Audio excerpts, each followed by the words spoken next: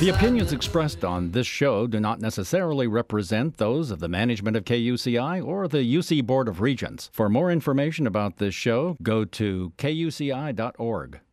This is Michael Drake, Chancellor of the University of California, Irvine, and whenever I get the urge to hear the voice of independent music, I tune in to KUCI at 88.9 FM in Irvine or over the web at kuci.org.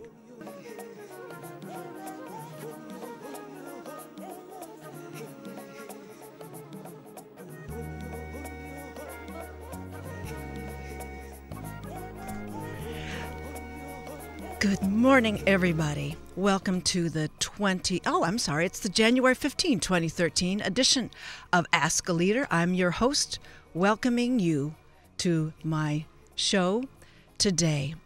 It's a very civil, very civic-minded show. We start with Santa Monica spokeswoman Cynthia Rose to pave the way to the whole bike culture. That is a treat to behold in that West Side community. And afterward, we'll hear from recently re-elected Irvine City Council member Beth Crum to post us on some of that new leadership picture there. Stay tuned. I'll be right back. Don't go away.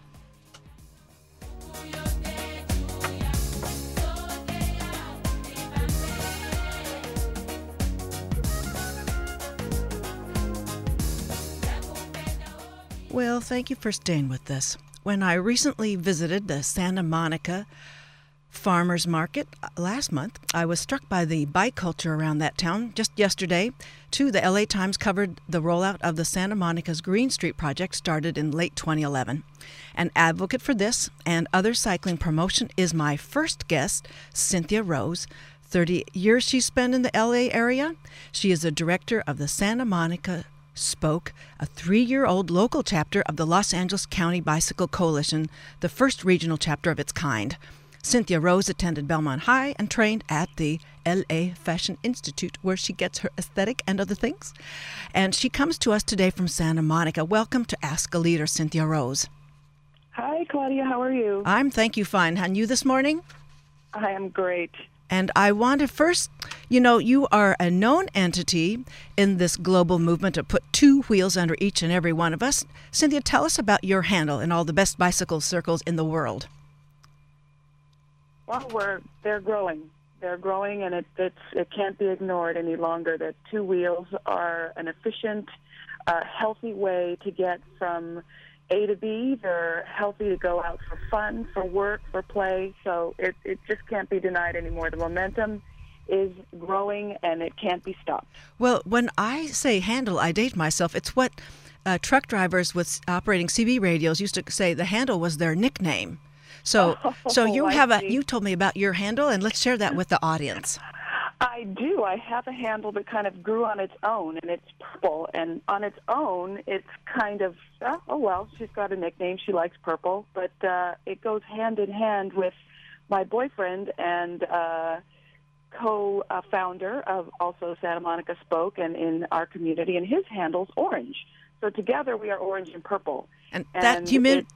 We found out that we were known by these nicknames before people even knew our real names or knew us at all, because we're very color-coded when we go out on our bikes. Okay, and the community expands not just the west side of L.A., just roll out all that community with which you're connected and you are familiar.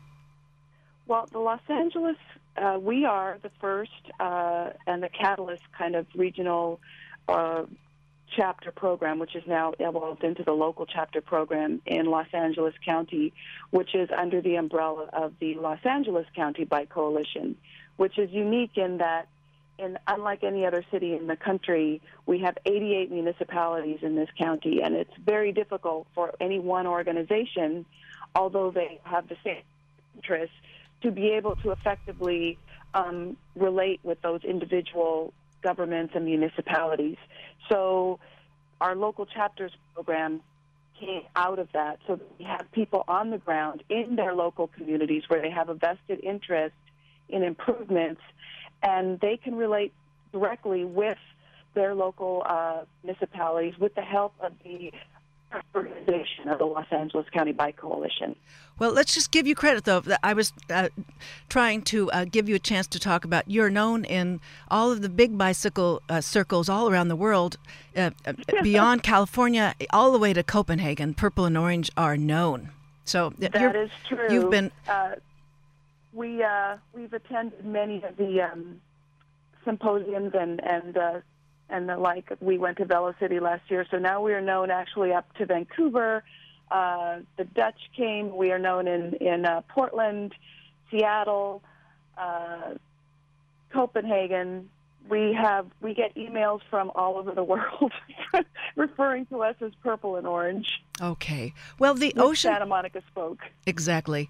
Well, so the Ocean Park Boulevard, Green Street. Why don't you give us, Cynthia, an auditory sweep of what the user and your neighborhood experiences there?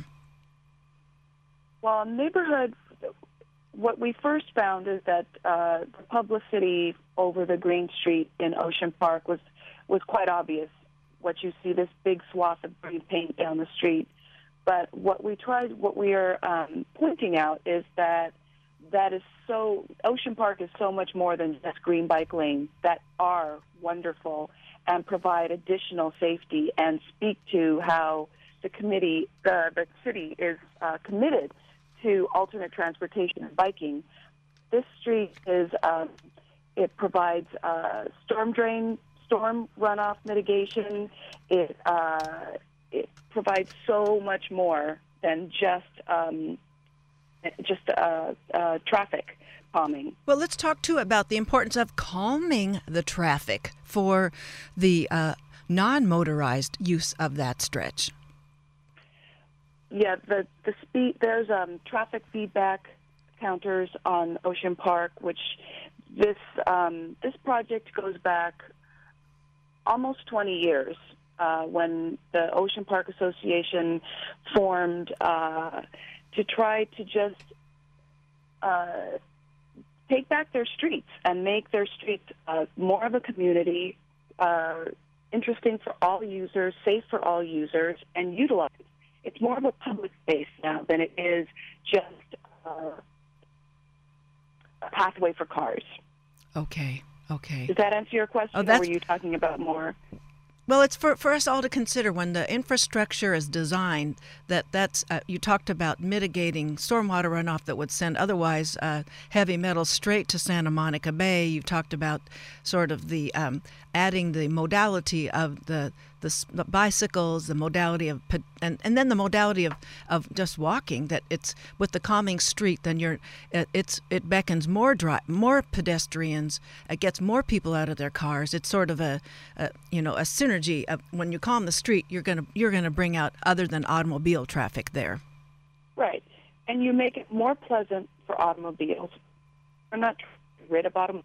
We're not of the camp that thinks that automobiles are going away. Automobiles have their use. It's just that other modes need to have their place and their rights within this, within our structure. The city of Santa Monica passed their land use and circulation element, which is called the LUCE, back in July of 2010.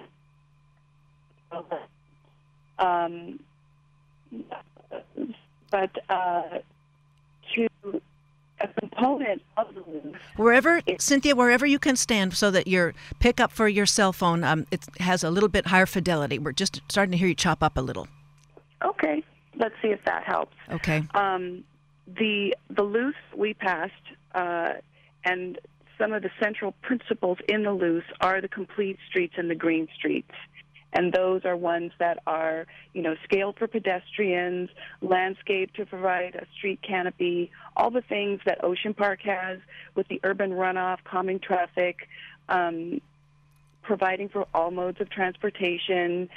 So this street encompasses all of those things, and it also speaks to the city's commitment to increasing the urban forest, which is, which provides for the reduction in greenhouse gases and the increase in CO2 capture. So it does everything.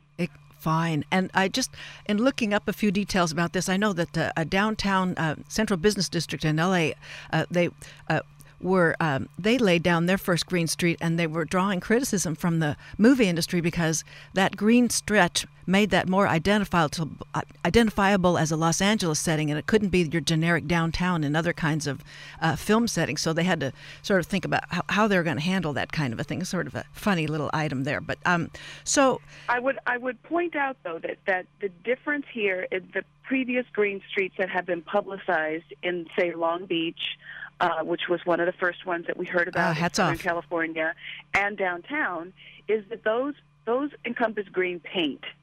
Ocean Park is much more than green paint for what we were just talking about. Right. It's more of a complete street. It functions. And I think also with the downtown project, if I may interject, is that they were saying that that now those green painted streets, it can't be filmed as Anytown USA. What we want to see is Anytown USA should look like that. Exactly. I was going to get to that thought, and that's great.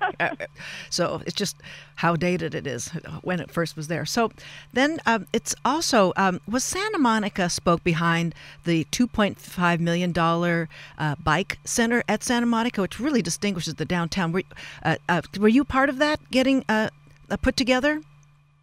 Well, we take part in providing helping the city provide the momentum and reaching out with the community. But truth be told, some of these projects began before Santa Monica Spoke did, so we helped shape them as they came to fruition, for sure. Okay. But the beautiful bike center that we have, that is so much more than a bike center. It provides for.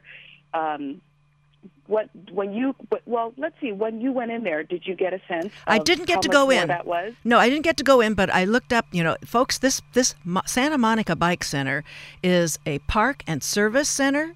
You've got showers and lockers there. You can rent bikes there. You can get guided bike and Segway tours. And there's bike education and encouragement programs, bike and Segway sharing programs, and you can buy bike merchandise there. It's just amazing. I'd love to stop in there. I was heading to the market, so I didn't get a chance to look at that at the time. But so you're saying, Cynthia Rose, that this is it's the leadership in civic government that's providing the sort of the first steps toward which citizens can then improve and expand on the movement there. We have a very engaged and visionary city staff and government, and they are definitely trying to make the city, with the envisioning, with the principles in the loose, they're envisioning the city as something that we can all be proud of. And projects like this they're good at getting grant funding and sending in for call for projects to get funding to study these things so that we can reach out to the community and get input, and that they can become a reality. And Spoke is a big part of that, Santa Monica Spoke. And this, I also would point out that our wonderful bike center was recognized by the League of American Bicyclists as a silver-level bike-friendly business award this past year. I first in don't Santa doubt Monica. It. Wonderful. Well, for those of you who have just joined us, you're listening to Ask a Leader on 88 and KUCI 88.9 FM in Irvine. My guest is Cynthia Rose, director of Santa Monica Spoke, a local chapter of the Los Angeles Bike Coalition, advocating a better place to live, bike, walk, work, and play.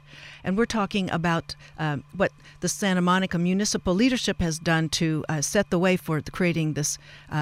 It's just been in the ground since the last, the year and a half now, the Santa Monica Bike Center. Or since, was it 2011, when the Green Street was initiated anyway, or when it was the groundbreaking had occurred. So a lot was happening a year and a half ago. So now everybody's, experiencing all the dividends of that thinking and that kind of thing. So, and that last November. So in that November, we passed the bike plan, our bike action plan, which you'll see a lot of the components and all the things that the paint going down on the street are components as a result of that, and visions of the bike plan, either the 2-year, the 5-year, the 20-year plan.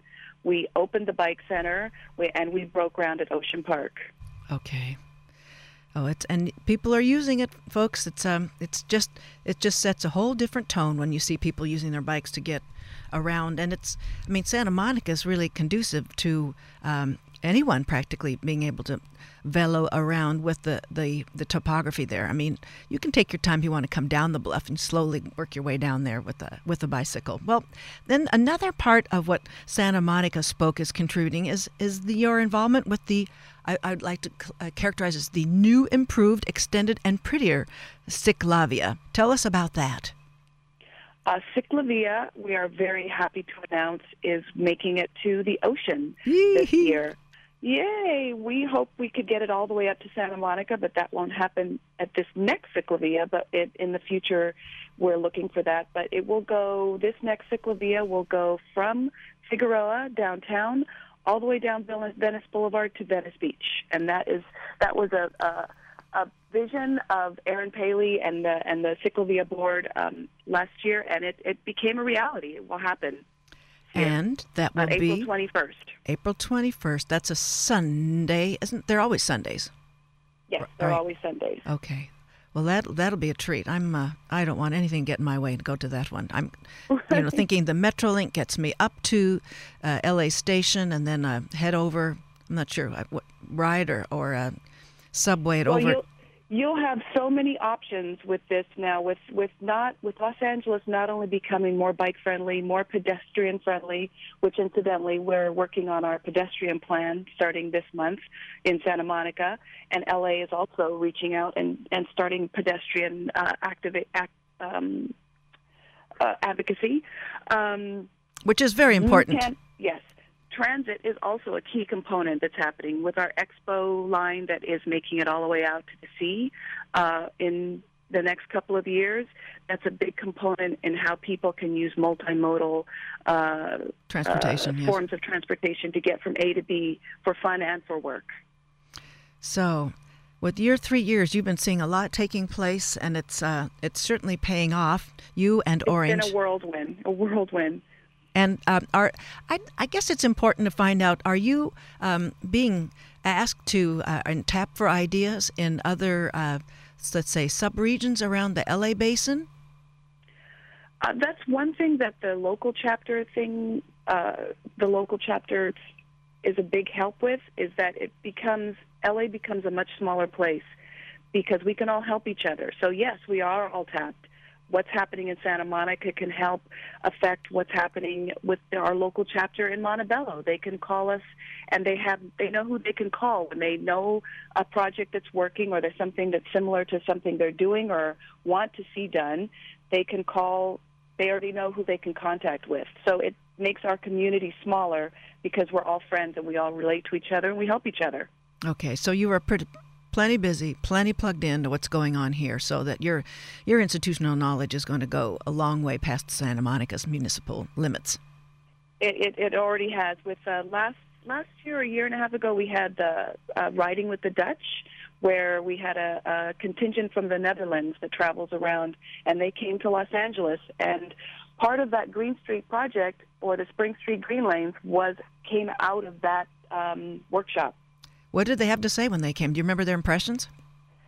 They were so happy to ride with us. They were just a great group of people, and they couldn't believe that we took them down Venice Boulevard, which they were a little surprised, but they were also just impressed with the bike community and the commitment to making things happen, and with our mayor, with the mayor Villaraigosa. They were very pleased. He was a part of it was his impetus that they really came to Los Angeles and provided that extra shot to get us going in the right direction. Well, not to confuse. Now, Santa Monica has its own. Yes, Santa Monica has its own mayor. We can give that mayor the name. Remind us, so we don't want to confuse the leadership there with in the different cities. Villaraigosa being the mayor of Los Angeles, but the name of the mayor for Santa Monica currently is. Well, our previous mayor, who oversaw a lot of these bike infrastructure, was Mayor Bloom, who is now congressman in the assemblyman in the 51st district. So now we have a mayor pro tem. Last year was Terry O'Day. Our mayors kind of take turns, like some of others, the smaller cities. Right. Okay. So Oh, that's very fine. Well, we have also, for those who just joined us, my guest is Cynthia Rose, Director of Santa Monica Spoke. This is the local chapter of the LA Bike Coalition. And she is also, you can hear her host one of the, what's a resource we want to mention is Bike Talk that you can go to. And the Bike Talk is at just biketalk. What's the name of the web? Bike Talk is, Bike Talk. Just, okay. And then the other information you can always get, folks, from the Organization for Santa Monica Spoke is smspoke.org to find out what's going on. But the Santa Monica municipal website, too, is just loaded with what's going on and adding on to this particular Ocean Park Boulevard strip. And I imagine what probably threw the Dutch off is that they're so used to the sort of local access only kind of bike paths that are off of the main surface road. So they probably wondered, how could you handle being right next to all those cars that are heading from city to city on Venice Boulevard? But you showed them it was doable because the motorists they're more and more attuned to bicycle traffic alongside them. They're getting better now. I mean, it's a snowball effect. The more cyclists that are out there, I think everyone out there that's riding is noticing that it almost monthly you notice a difference in the increase in people riding their bikes. But we must continue to support this infrastructure with more and improved bike infrastructure. That separated bike lanes are important. We saw the implementation of buffered bike lanes in Santa Monica this last year. So we have several thoroughfares. There are several north, south, and east, west. We don't have east, west yet. Yes, we do actually. On Ocean Park, further up into the city, and north, south on 14th Street, we have separated bike lanes, which provide separation from not only traffic by a delineated buffer. This is not a physical buffer yet, although we should see those in the future. Okay. But it also has a buffer on the door zone side, which is a hidden danger that we really want to try to educate cyclists to ride away from potentially opening doors that can throw you into traffic. Oh, right. Or throw you into the traffic or throw you off your bike from the car, just inside the car parking lane there. That's so important, people. And when you are getting out of your car, that's your end of the deal, folks, to be mindful of traffic on that side. And oh man, I had such a maneuver just in the last 3 days, I think, where it was black, it was dark. The cyclist didn't have a light on, and I knew they were going to come up. I was waiting for pedestrians to cross. I was in a car at that particular time, folks, and I was just watching the pedestrians crossing in the dark, and then I knew that bicycle was coming up on my right and keeping track. So, but it's just we've got to be really, really, really mindful of that traffic, and then take our own turn with riding around. But so you were talking about the buffer then of the door opening section as well as the buffer from the traffic, so that everybody's accommodated, encouraged. Is there any kind like a volunteer effort, like volunteers are counting how many gold eagles are migrating or something like that? Are you keeping tabs on the increase of the bike traffic? The city has they have cameras which can pick up not only cars, pedestrians possibly, but they pick up cyclists. So they can use those to demonstrate the increase in the people cycling. Okay. But I also, based on what your comment just now, I think it's important to note that cyclists have responsibilities when they're on the road as well. Oh. And part of our responsibility as an advocacy association and the city is to educate people on to what their rights are and also their responsibilities. Cyclists riding at night, it is the law that they need to have lights, just like a car needs lights. So we want to encourage cycling, we want to encourage safe cycling, but we also need to have people realize that they have rights and they have responsibilities that they must follow. And there's also, beyond just having a light that follows the law, that being seen provides safety for you and the motorist. Like you were there and you were watching this pedestrian. I was really rattled. And you were rattled. And that is that contributes to the animosity between motorists and cyclists. We need to follow those rules, and we need to encourage them to follow those rules. And this is Operation Firefly was started this last year by the Los Angeles County Bike Coalition, and we are giving out free lights to cyclists that don't have lights, and encouraging and providing them with the rules and regulations so that they know what their responsibilities are. One ER visit would pay for how many Operation Firefly lights? It's really. We're asking for contributions, and we're also just giving out lights. So people can, if you have a light and you want to help, you can just donate money, and that will buy more lights and give them out. And that's, as we were mentioning earlier, at the Santa Monica Bike Center. That's one of the services, bike education, for sure. So that goes with, those are LEED certified instructors. Myself, Orange and Purple, a big part of that here in Santa Monica. We teach people not only the rights and responsibilities, but how to ride confidently so that you're safer. It's a peace of mind as well as knowing your rights and rules. That is a wrap, Cynthia Rose. That couldn't be better closed on that. So I want to thank you for being on. Can I give you one more? Oh, of course you can. Our big project that we're starting now is the Michigan Avenue Greenway. Okay. And that is one of the 5-year visions of our bicycle action plan, and that serves, connecting all kinds of the Pico neighborhood with transit, pedestrian, and bicycle infrastructure, improved traffic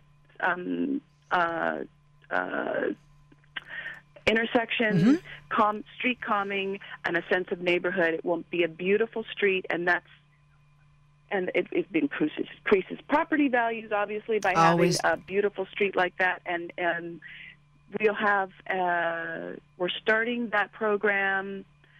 Well, I guess just going to smspoke.org, and you'll see when our next meetings are. But that is, the city received a grant to study the project, and we received a grant to help promote and support that project. Congratulations. So the Michigan Avenue Greenway will be similar in feeling. It'll be more of a complete street like Ocean Park without big green lanes. Okay. Well, we'll watch for that one as it's being installed over the next, it's a 5-year plan, but the installation and completion is due in 5 years from now, or is it the plan already underway and the construction will be done sooner?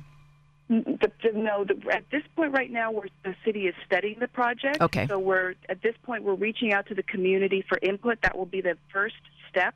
And everybody who hears about this is just thoroughly just excited to see. This would connect the project with safe routes to school, so that children have the option to walk to school instead of being driven by their parents, which causes more congestion and just bad air quality around and danger around the schools.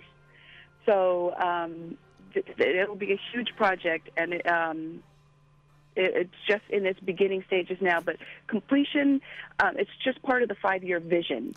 Excellent. That doesn't really demonstrate or speak to when it would be completed. Well, we'll be watching for that, and we'll stay tuned when these and other improvements come about, and maybe some things that you're going to be doing maybe in Orange County. So that's all the time we have. Cynthia Rose with Santa Monica Spoke Advocacy Group for Cycling in Santa Ana Monica. She's building a greener, sustainable transit system, one avenue at a time. Congratulations, Purple and Orange. Thank you so much. Thanks a lot. All the best. Thank you. So we'll be back after a station break to bring on Irvine Council member Beth Crom to talk about some of the redirection of the City Council and the impact it's going to be having on our Orange County Great Park.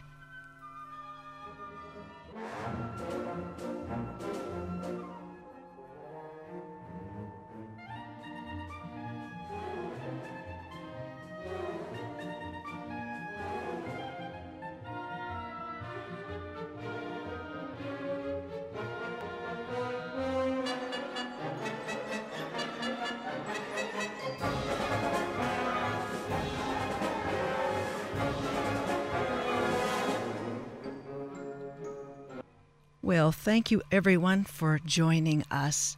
We're back here on Ask a Leader. Last week, I closed the radio show with an announcement of the same day Irvine City Council meeting that was to consider several agenda items pertaining to the Orange County Great Park.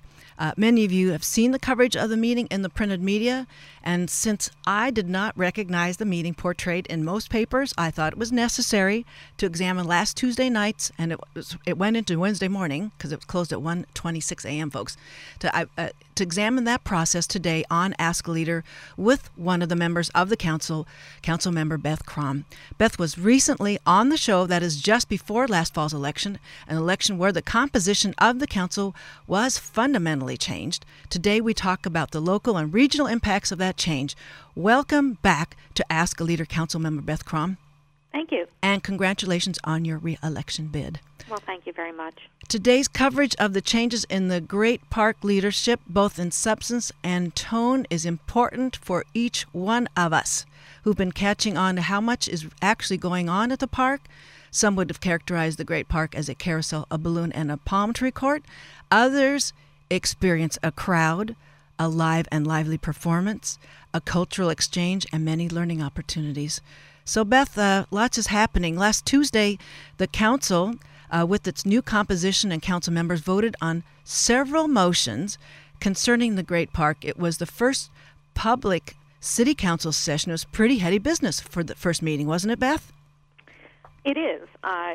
It's unusual for a first meeting of the year to have three significant actions, which, my concern was that the actions were put on that agenda in order to sort of slide under the radar screen, sort of before people get back into the groove of things in January. So it was nice to see that people were paying attention and that the city council chambers were full with people who were interested, and was that a typical not supportive.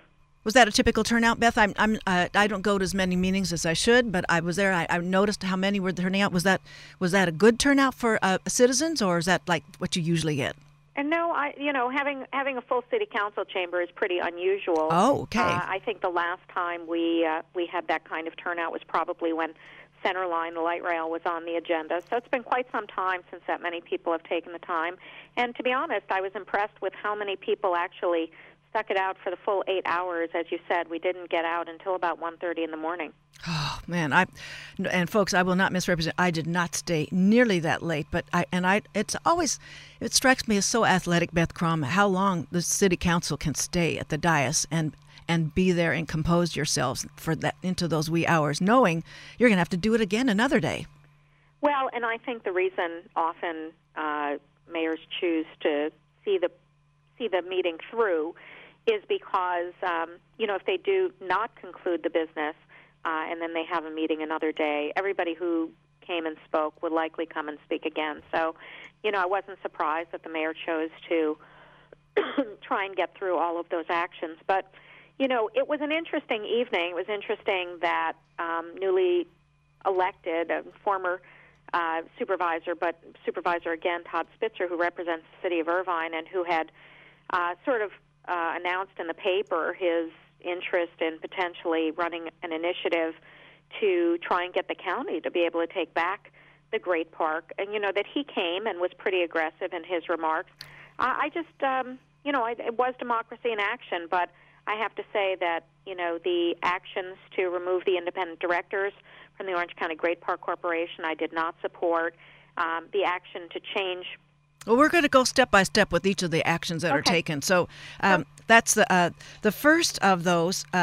It was a 3-2 vote to reduce, and that is the first action, the 3.2 on the agenda, to reduce the number of Orange County Great Park Board of Directors from 9 members to 5, with the intention of removing all the at-large, meaning beyond the City of Irvine municipality appointments, leaving only then the 5 Irvine City Council members to serve on the board. So you were saying?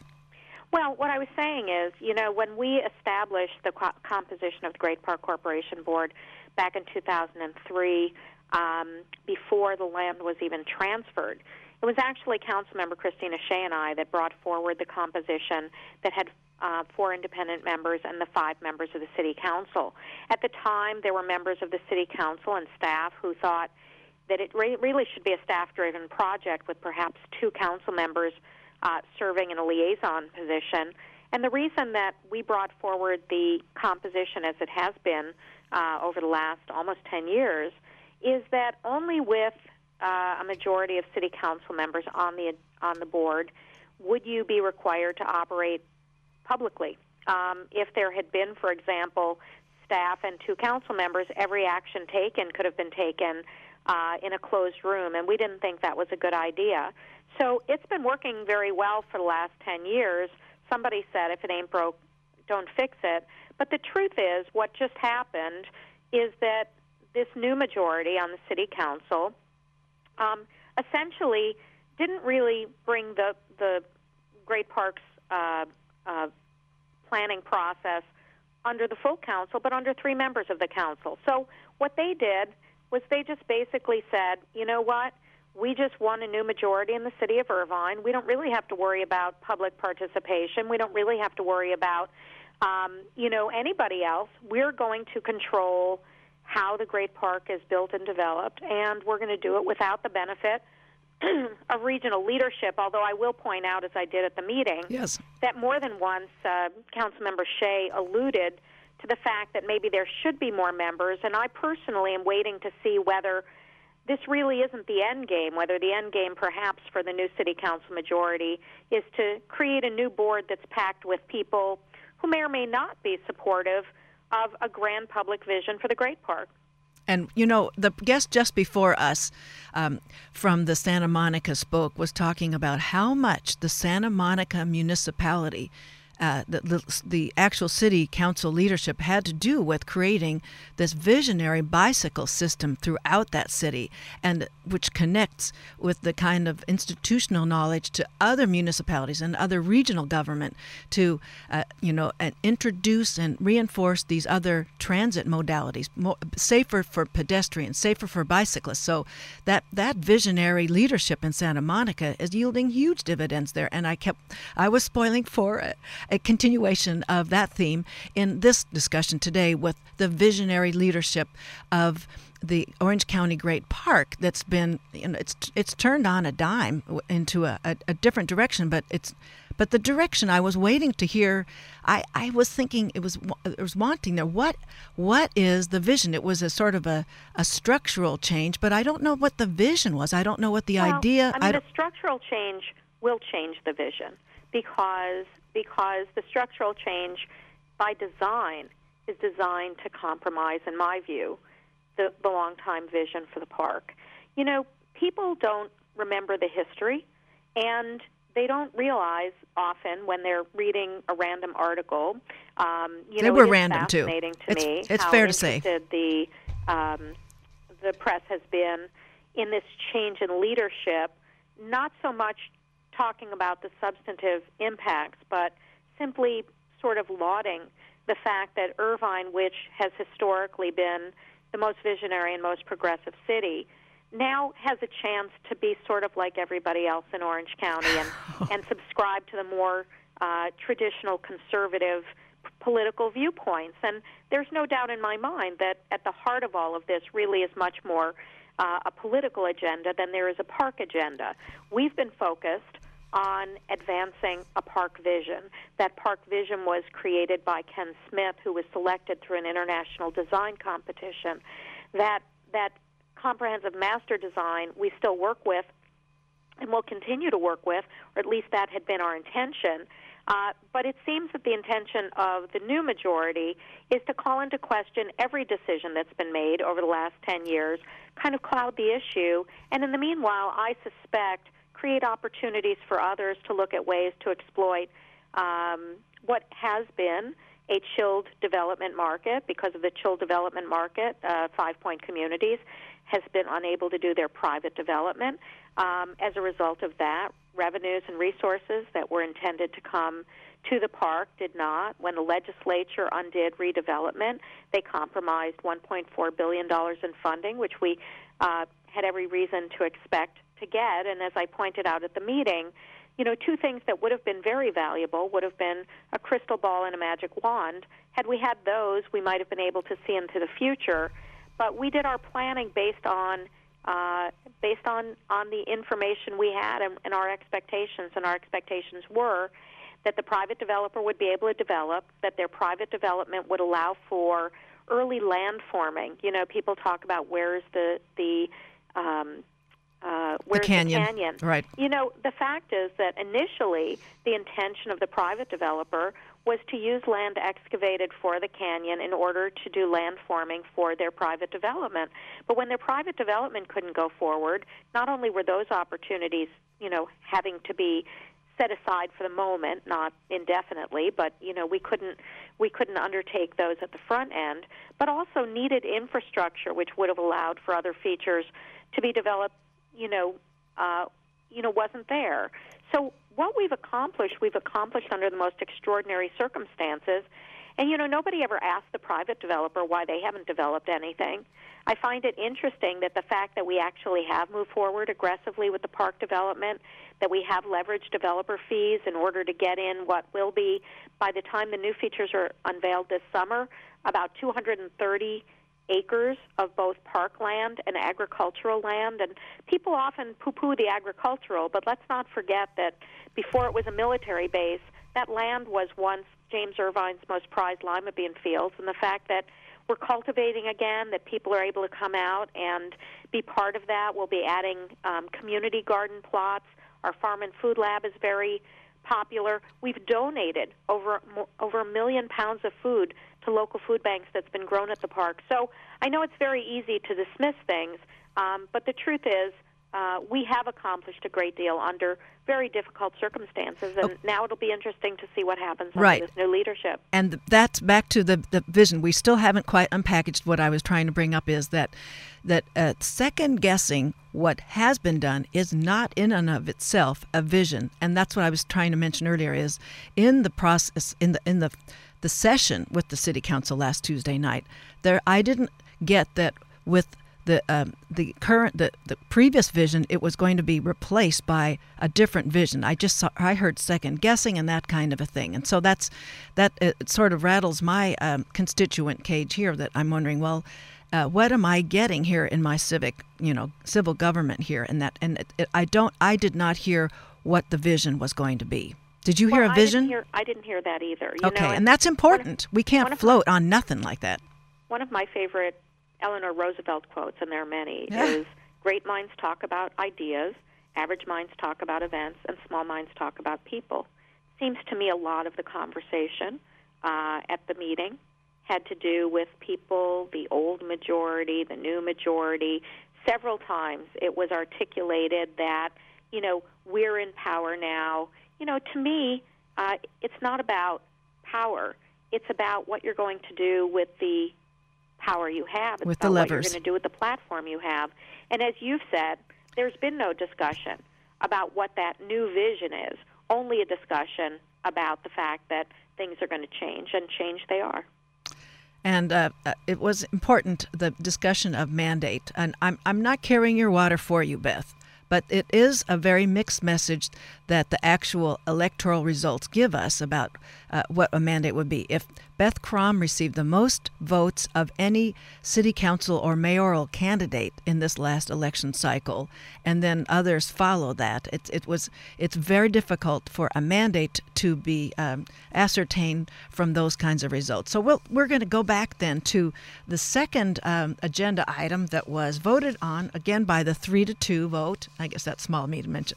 Numbers is even smaller than talking about people. The second was to terminate the contract for the public relations firm, and I don't know if it's Ford and Mulrick, and the Townsend Public Affairs. So what will happen with that contract being terminated? Are there some severance fees to be paid? What will happen with the interruption of that sustained consulting relationship for the last 10 years? Well, I think it's the interruption, absolutely. Interestingly, I don't know if it was timed to coincide, because we were all aware that this past week the teams for the U.S. Department of Energy Solar Decathlon, as well as the folks from the U.S. Department of Energy, came out for their first on-site visit. As people may know, the Orange County Great Park was selected by the U.S. Department of Energy as the first site outside of Washington, D.C., to host the U.S. Department of Energy Solar Decathlon between the 3rd and the 13th of October this year.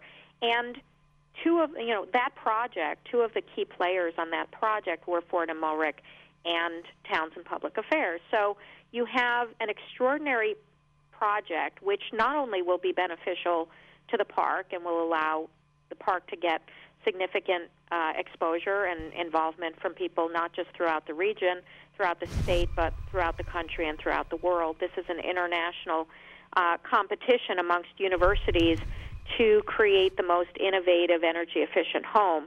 So you have that. Ford and Mulrick actually wrote the winning proposal for the U.S. Department of Energy Solar Decathlon. They have been involved in this project since we were fighting the airport. They know every aspect of this project, backward and forward. They're a very specialized firm, and they have done great work for us. They will now not be working for us, and they have not been replaced with any other resources, so it will be interesting to see what happens. A void has been created and apparently no contemplation of how to ensure a seamless continuity. None, really? In the planning for the solar decathlon, amongst other things. And the same is true for Townsend Public Affairs. I mean, they have been very involved in partnerships, helping us generate partnerships. They also have been working on legislation up in Sacramento that would support a kind of fix to the redevelopment situation, something that's obviously very important to the city of Irvine. And they basically were just cut off. I mean, there was no transition. There was no suggestion that we would continue for a month or 2 months until an RFP could be put out, until somebody new could be secured. So basically, we've been left without the resources that would be essential, I believe, to ensure that the Solar Decathlon project moves forward, to ensure that our voice is represented up in Sacramento. So is there a hope, and is it a hope and a prayer that the council is hoping that there will be, with this void, somehow the torch gets carried, so that what certainly they're going to love cutting the ribbons later on when things are developing and being completed. That are they just hoping that it will be carried just by staff and with staff doing their other jobs at this point? Well, I mean, that was what was asserted. I mean, one of the things that I really need to point out, because, we do have models here in Orange County, Costa Mesa comes to mind, of cities where a shift in the majority and 3 members who are strongly invested in this kind of anti-government, anti-public employee, anti-public interest mentality, have really created a lot of chaos in that city. The city of Irvine is one of the best-run cities in America. We're probably the only city, or certainly the only city in Orange County, possibly the only city in California, that came through this Great Recession without having to lay off or furlough any employees. We did collapse 72 positions. Nobody should think that we were expanding our organization. But we were able to bridge our way through this economic downturn because of very smart strategic decisions that were made over the last 12 years.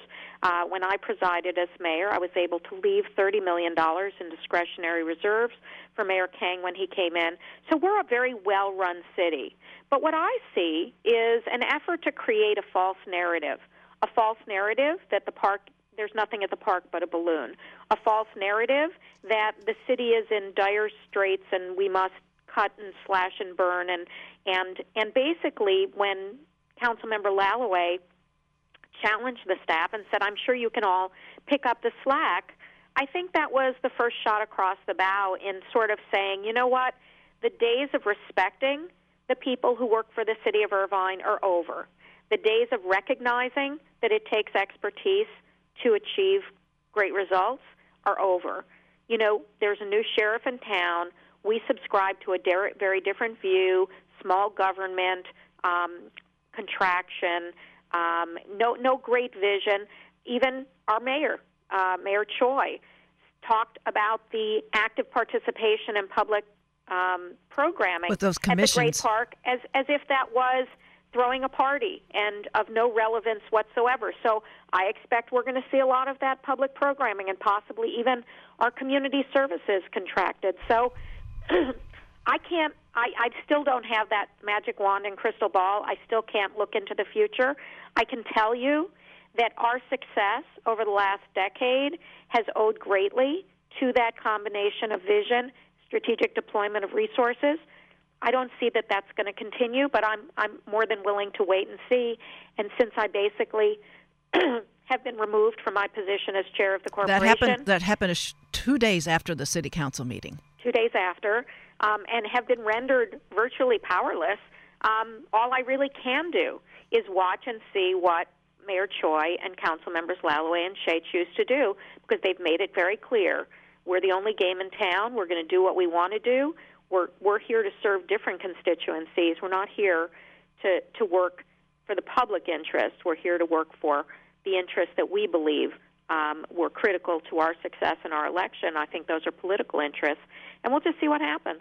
Well, it'll be interesting to see what this leadership, how effectively they are going to be able to leverage those additional resources that were beyond what were was spent out of the budget or the reserves previously to the Orange County Great Park. For instance, I don't know, the Barclays sponsorship of the concerts, that it will not continue this year, correct? It's only funded through this fiscal year, which means that there would have to be new funding committed through the new budget. Okay. So again, those are conversations that the CEO is going to need to have with the new chair, Jeff Laloway of the park. He's the chair. To see okay. whether that's a priority that they wish to continue. That has been a very popular program, a great way to bring the community together. The Orange County Great Park truly has become a park for all people. So I can't say. My hope is that they won't do away with those programs, but those decisions rest with others now. Well, I know a recurrent criticism was that there were too many brochures coming for those concerts, but I'm thinking, I'm going to cut the city a little slack in that decision that the way to grow a brand new institution, you really have to leaflet the heck out of the public so that they get, oh no, really, there is a concert right around the corner. Oh, this is a rare opportunity, and once you finally get there, you really get how important it is to grow that institution, because there are really intangible kinds of benefits one derives from those come together. So, but the end of the fiscal year means there may be bookings until the end of June, and then well, the summer program starts in late August. Obviously, there's planning that needs to go in at the front end. I'm sure the CEO will undertake a conversation with the new chair for the Orange County Great Park Corporation to determine what the priorities are, and I'm sure that will be brought to us. The corporation meetings, which used to be at a standalone time, will now be held 2 hours before our Irvine City Council meetings on the second Thursday of the month. So, we've also shrunk the amount of time that we have to publicly discuss a lot of these issues associated with the park.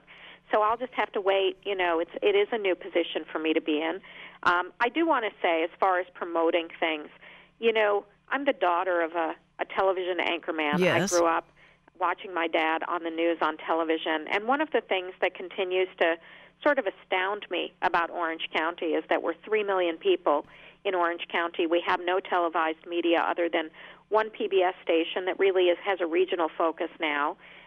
Big regional, not Orange County regional, but LA Basin regional. Right, and, again, it's not that they don't find time to talk about things that are going on here, but I think often what they choose to talk about is of less interest to the public than if they actually spoke about, not just at the Great Park, but throughout Orange County, the arts and cultural programs that go on, the music programs that go on.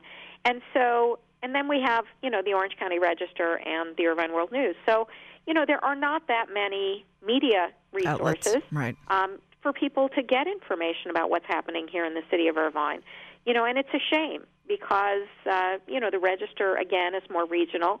Even with the Irvine World News, more often than not, they'll have letters to the editor there from people from outside of Irvine. It's not an exclusively Irvine-focused paper. So, what we do because we believe if you're going to build a park and you're going to activate the park, then you have an obligation, really, to make the public aware of this great asset that is theirs, that they are invited to enjoy, and that's what we've done. And I think that's been an important investment. Well, I'm going to make sure as we approach the Solar Decathlon, we'll cover that, give you lots of radio magazine coverage there, and we'll take that up. Now, I think it's real important for people to know that not only have I not reminded you, but I know everybody knows our council member, Beth Crom, by this point, but she's a recently reelected Irvine City Council member here on Ask a Leader. And I wanted to say that for those of you who haven't yet experienced the personages that are now in the majority, I think it's very important to either check in with the cable Cox Channel 30 for the City Council sessions, or there's the UVerse on Channel 99, and then the ICTV podcast you can get online. So this will give you a vivid detail of how your City Council business is being conducted and the current brand of leadership serving your community here. So, well, Beth Crom, that is all the time we have today to post it. We didn't get to the third agenda item of the audit that's going to be done. Everybody voted for having the audit. We'll maybe have a chance to sort of check in and see what's happening in a 3 or 4 month kind of stretch from here. But I really appreciate your being on time to post us on what's happening at the very front of it, so everybody's warned. You've got to watch what we've got a redirection in the city. Everybody keep track of that. We've got a city council member too that are keeping track. Also, there'll be open books for us. I'm counting on it. So, Beth Crom, thanks for being on Ask a Leader today. My pleasure. Thank you for having me. All right. Well, we are going to wrap up the show. George Rosales is going to be up next. I couldn't resist, though, a little celebration. Martin Luther King would have been 84 today, and so I want to commemorate that. Next week, I'm going to have a round table here. It'll be the day after the second inauguration of President Obama, and so I'll have an interdisciplinary roundtable of UCI faculty who will deconstruct the speeches and other rituals of this pageant. Stay tuned for George Rosales Had a Hat. Happy birthday, Martin. Thank you all for listening.